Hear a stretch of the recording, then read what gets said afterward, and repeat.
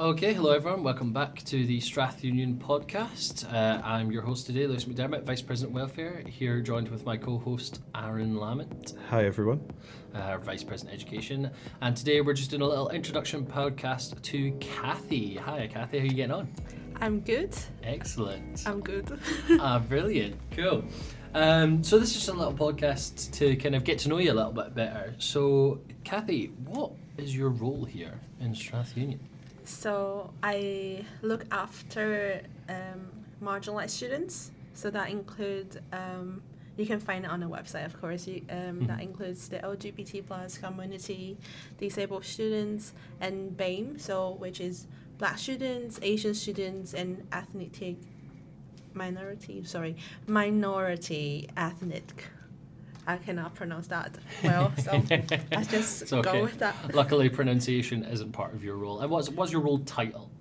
So it's Vice President Inclusion. VP Inclusion, amazing. So what does that actually entail then, like looking after these groups? What does that mean? What do you do? So every day I would just be your neighbor inclusion police. So basically, if anyone is racist, I'm just like, don't be racist. Mm-hmm. But that is just a joke. But yeah, of course. I hope we don't have much of that here at Strath Union. Well, we don't talk about it. Even we do, we don't talk about it. Obviously, it's not. Oh, shit.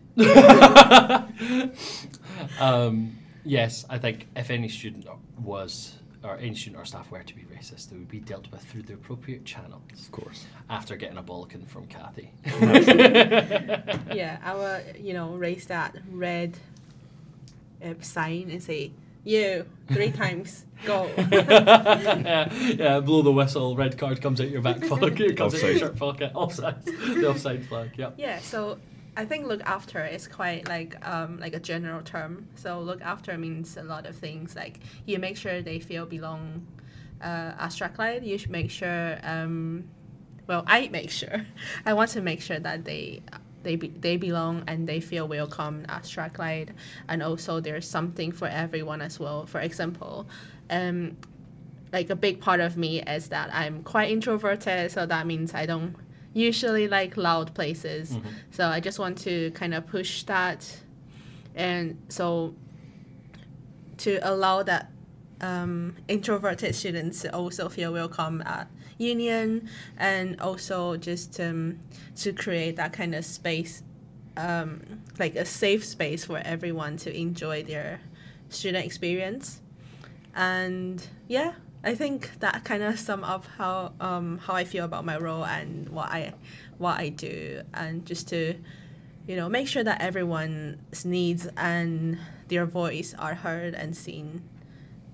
Awesome. Yeah, that's absolutely amazing. And like, what do you say is your kind of favorite part of that role? Oh, my favorite part is to interact with students, like knowing that I make their day a little bit better, or like they come to me with distress, but then I can just chat through it and maybe, hopefully, make them feel a bit better afterwards. That's my favorite part.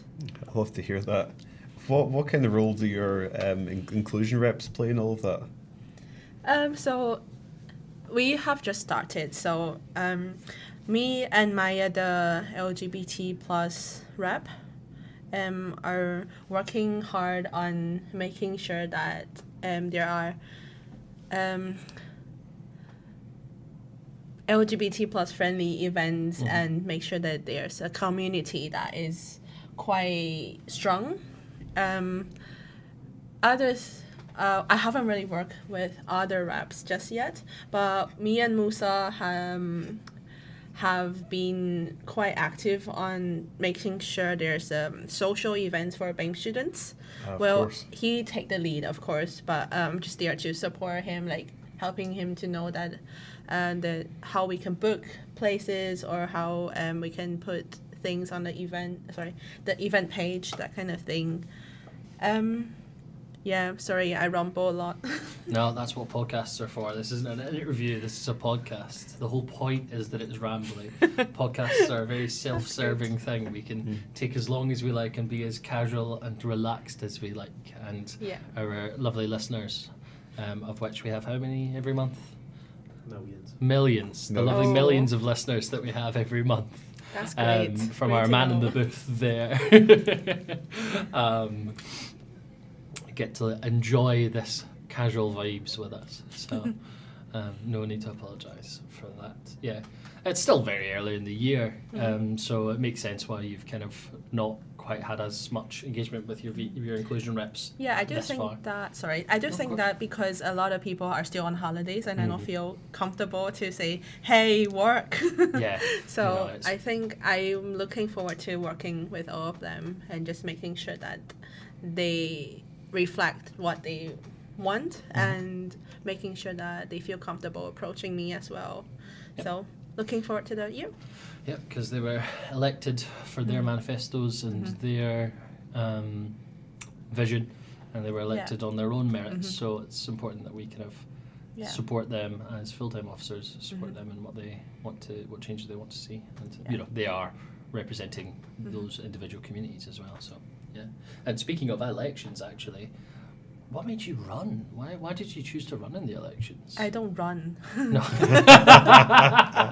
Only if someone's chasing you. Yeah, unless I'm going for breakfast. I chose to run because I the need to- last breakfast yeah. roll was about to be sold, Yeah, and I wanted to get to the front of the queue. No, so what made you decide to stand for election then? Interesting. So I worked as the welcome desk student staff, and then every day I would hear a lot of different kind of issues that happen to the students, and then as the student staff, like the things that I can do is really limited, and also I don't have the budget to use on the campaigns as well. So it really made me think that like what I can do to change things, and then. Like fun fact that only submit my manifesto and all like the description and all that just about like 2 or 3 days before it closes, because I didn't know that if this is something that I feel confident enough to do. And then even I ran for it, I didn't think that I will get it. I wrote my manifesto like a wish list. Like, oh, I want this done, I want that done. Someone please do them. And then, oh no, I got elected. I'm the person that have to do it now. It's good So- time high. Yeah. It's having It's somebody. Your manifesto being idealist is definitely not a problem. You know, Yeah. like I think my first manifesto when I ran for my first year as VP Welfare, I had 12 things. One of them was as vague as protect students post-Brexit. Like, yes, that is something that I can do within this role. That is achievable.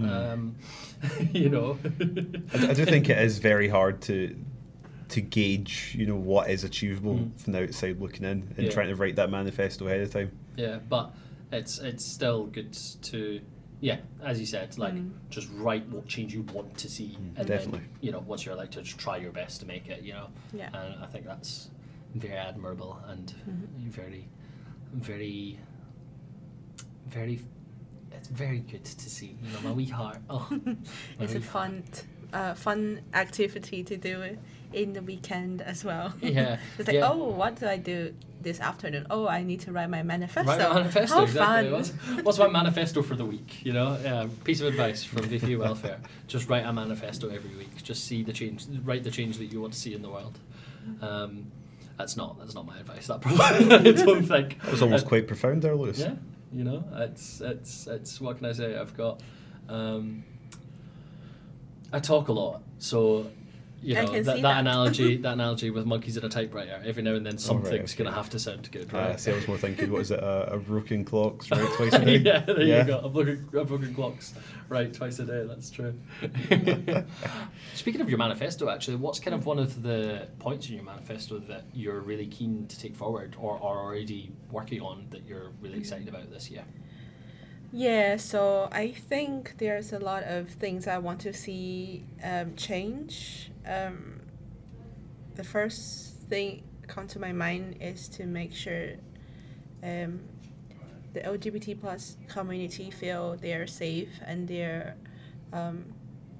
not being disrespected for who they are, because I feel like, for me, I feel like, you know, the society is quite not that friendly to introverts, and then I can kind of like project that kind of feeling to people who feel the same way, being part of the community, and that is like a big part of me, and that also will be relevant to the BAME students. So I just don't want people to feel that, you know, hard to be themselves and for who they are as well. So just, yeah, I think my manifesto has this kind of like, the main theme is just don't be scared of be yourself, because, you know, it's not your fault being different, and I want to support that everyone has like their place to shine. However fake that is. I suppose very much about sort of creating that safe space within Strath Union for everyone. Yeah. So that is my main kind of inclusion, like my definition for inclusion is to, you know, embrace that difference, that you include the differences in the society, and of course Strath Union. Yeah. You would hope so, as VP Inclusion, that one of your main aims is to include people. Or you'll be excluded if you're not inclusive. VP Exclusion. Renaming the disciplinary process to the exclusion process. Amazing. Right, just a quick one here. I'm going to give you £1 million, cash in hand, no tax. The government's okay with it. You've got £1 million. Do I have to pay energy? You can use it to pay energy if you want. You can do whatever you like with it. Don't think it'll go very far if you're using it to pay your fuel bills. Let's make it £10 million then. Okay. £10 million, a truckload of cash for you. But once a day, at a random time during your waking hours, during the hours that you're awake, all of your teeth just fall out. And then when you go to bed, you wake up the next morning with a full set of teeth again. Would you take the £10 million? No. Why not? Do I have my teeth when I'm awake? Yes. No. Well, at some point. For most, a random time during the day, they just all fall out. No. What if I go on like this really big dinner and I have no teeth? I will stay poor. I'm okay. You've got £10 million. You can get them to blend it for you into a soup. Is it forever? So what? So for the rest of time, as soon as you one take £10 million £10 million payment. Yeah. Okay. They're not asking you though. Oh, well, yeah, it's true. I am asking Kathy. Like, if you know, to reflect upon it, I would probably take it, because as much as I like food, £10 million is a lot. What about you? So is it a bit like Be Real? Like it'll flash up on your phone and you'll go, oh no, just teeth out. Well, no random warning, time just in the day. Random time during the day. Right, No warning on your phone. Just, no, of you'll course, be like, of course. You'll just be like in a meeting, like right now recording this podcast, and your teeth just go. And they all just like hit the Yeah, floor. They yeah. just right, Yeah, okay. just like I rattle. have never thought about this Oh, before. see that? That's why- this is why I'm Yeah, that is asking. problematic. Yeah. This is why I'm asking. So you wouldn't do it? I don't think I would. £10 million. I don't think I would. Which is what, about 2 months rent in Glasgow? Yeah, that's right. That's right. Yeah. Yeah. Okay. Interesting. Well, I like my teeth very much. you like your teeth. Well, if we're doing hypotheticals, Hmm? would you rather have an extra arm and lose a leg, or an extra leg and lose an arm? That's good. I mean, I don't really like walking that much, so I can't Yeah, you know what? Actually, now that you say it, being vertical does suck. I don't like standing, walking, moving. Exactly. Make a good point. So would a third leg make that easier? You could just stand like a tripod. Interesting. No, I wouldn't want to have one arm. Could I get prosthetics? No. You know how you always have like a lot of grocery in your hands, and then you just wish you have extra arm. Yes. That is true. Yes. An extra leg isn't going to help you carry extra shopping. Yeah, Extra like hand is. you have your laptop in your hands, and then you also carry other like stuff, and you need extra arm to carry your latte, for example. That's true. It means I can order 3 coffees at once rather than 2. Ooh. That is true. We'll just move on now. Just talk a little bit about freshers. So obviously freshers has now happened. Mm-hmm. What was your favourite part about freshers? Oh, interesting. I think I have probably two favorite parts. So I thought I would hate inductions, but I actually loved it. It's really like surprising to myself. So as mentioned, that my personality, like my main personality is just a big introvert. So of course I will hate public speaking, like a lot of people do, but actually I found like a way to kind of switch from talking to the public to kind of talking to your friends, kind of feeling like I'm just here to, tell you about a story about Strat Union, about something that I'm passionate about, instead of something that is like so big that I don't know how to start, or to people that just strangers, like I see them as like someone I can chat to instead of like strangers in public kind of thing. So I quite enjoyed that kind of change. And the other part is to engage with different societies, because just to come to the union and see all of these societies coming back, all the students coming back on campus is really, really energizing. And I love how lively on campus right now. And yeah, just really enjoy that kind of feeling, being able to engage with different students and seeing all the societies like preaching about what they're passionate about. So it's really, really great. Amazing. That's awesome. Brilliant. Okay. And so why, essentially the question we've been asking is, why should students reach out to you? Like what, if a student's going to reach out to you, what kind of stuff would you talk to them about? What is it you'd do? Obviously for a lot of the other officers it's been a bit more specific, but with inclusion it might be a bit different. So like, why should a student reach out to you? What can you do specifically to help students why should they reach out to you? I think for my job sometimes can be quite difficult because I'm engaging with marginalized groups, which is known as not, probably not have that capacity or time or energy to engage with what's happening at Strat Union. So to communicate that to them about what support we have itself is quite challenging. So a lot of people who will reach out will usually have kind of distress. For example, I encounter a student and they are saying that they are really stressed for the situation happened back home.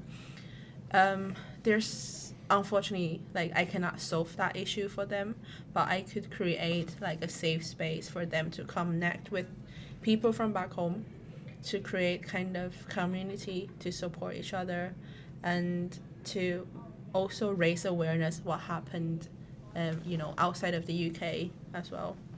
So I think my job is quite broad, because inclusion like ideally happens everywhere. So like my colleagues were also like ask me like, oh, is this inclusive enough? So I think it's also to kind of learn about different inclusion kind of aspects every day as well, because like I don't know everything, unfortunately, and I don't want to offend anyone as well. But if I do, please tell me, and I will apologize. And I also learn a new thing that I didn't know before. So I'm keen on doing that during my my job and like my year. Yeah. So rumble again. But that is just my kind of idea of how I want to engage with students and how I want to, be more aware of different things that I didn't before. And I think this year is like about how I can develop into someone that it can hopefully become more welcoming to like all differences. So thank you for letting me having that chance. I think you're spot on there, Kathy. I think it's kind of true for all of us officers as a constant sort of state of learning and the kind of self-development in this role, and always, there are a lot of times where we don't always have the answers, but being able to. I'm perfect. Do you have all the answers, Lewis? Yeah, just ask me. Well, there you have it, folks. Yeah. No, you're right. Yeah, it's this. We're all humans. We're all learning. We're all developing and gaining better understanding. And it's good to hear that we've got a VP inclusion who is so both aware and passionate about it. So. Absolutely. And so, if somebody was to want to reach out to you, whether it's to kind of see if a bit of their university experience could be a bit more inclusive, or whether it's to kind of help with that kind of learning that learning and development that we were talking about there, if they want to reach out to you for whatever reason, how would they do so? Do you mean how they can reach out to me? So I have my lovely business card on the reception desk, and that is how you will know like all of my socials and emails. But also, you can also just go on stratunion.com. It has all of our amazing photos with my awkward face on it, and also the emails of all of our officers, and just simply send us an email, and then we will try our best to get back to you, and hopefully we can sort something out and make sure that you feel that you're heard. You quite like your social media, Kathy. It's fair to say. Oh, yeah, I'm actually VP marketing. Secret new 7th exec officer. Yeah, the thing is, I feel like emails itself is quite daunting at times, so I want to make sure that the information is digestible. So even just by like funny reels or just stories you can browse through will be quite helpful for students who don't usually, read or hug their email account like I do. Yeah, definitely. You're absolutely smashing the social media game over on Instagram. Yep. I love your recent story as well. Oh, don't. That's fine. This will go out after it's already gone down. Oh, that's fine. That's fine. I can cope with that. I will screenshot it, so don't worry. Excellent. Thank you so much, Kathy. That's probably our time, but it was absolutely lovely having you. And thanks very much, everyone, for listening. I've been Lewis McDermott. And I'm Aaron Lamont, your Vice President of Education. And thanks for listening. Thank you.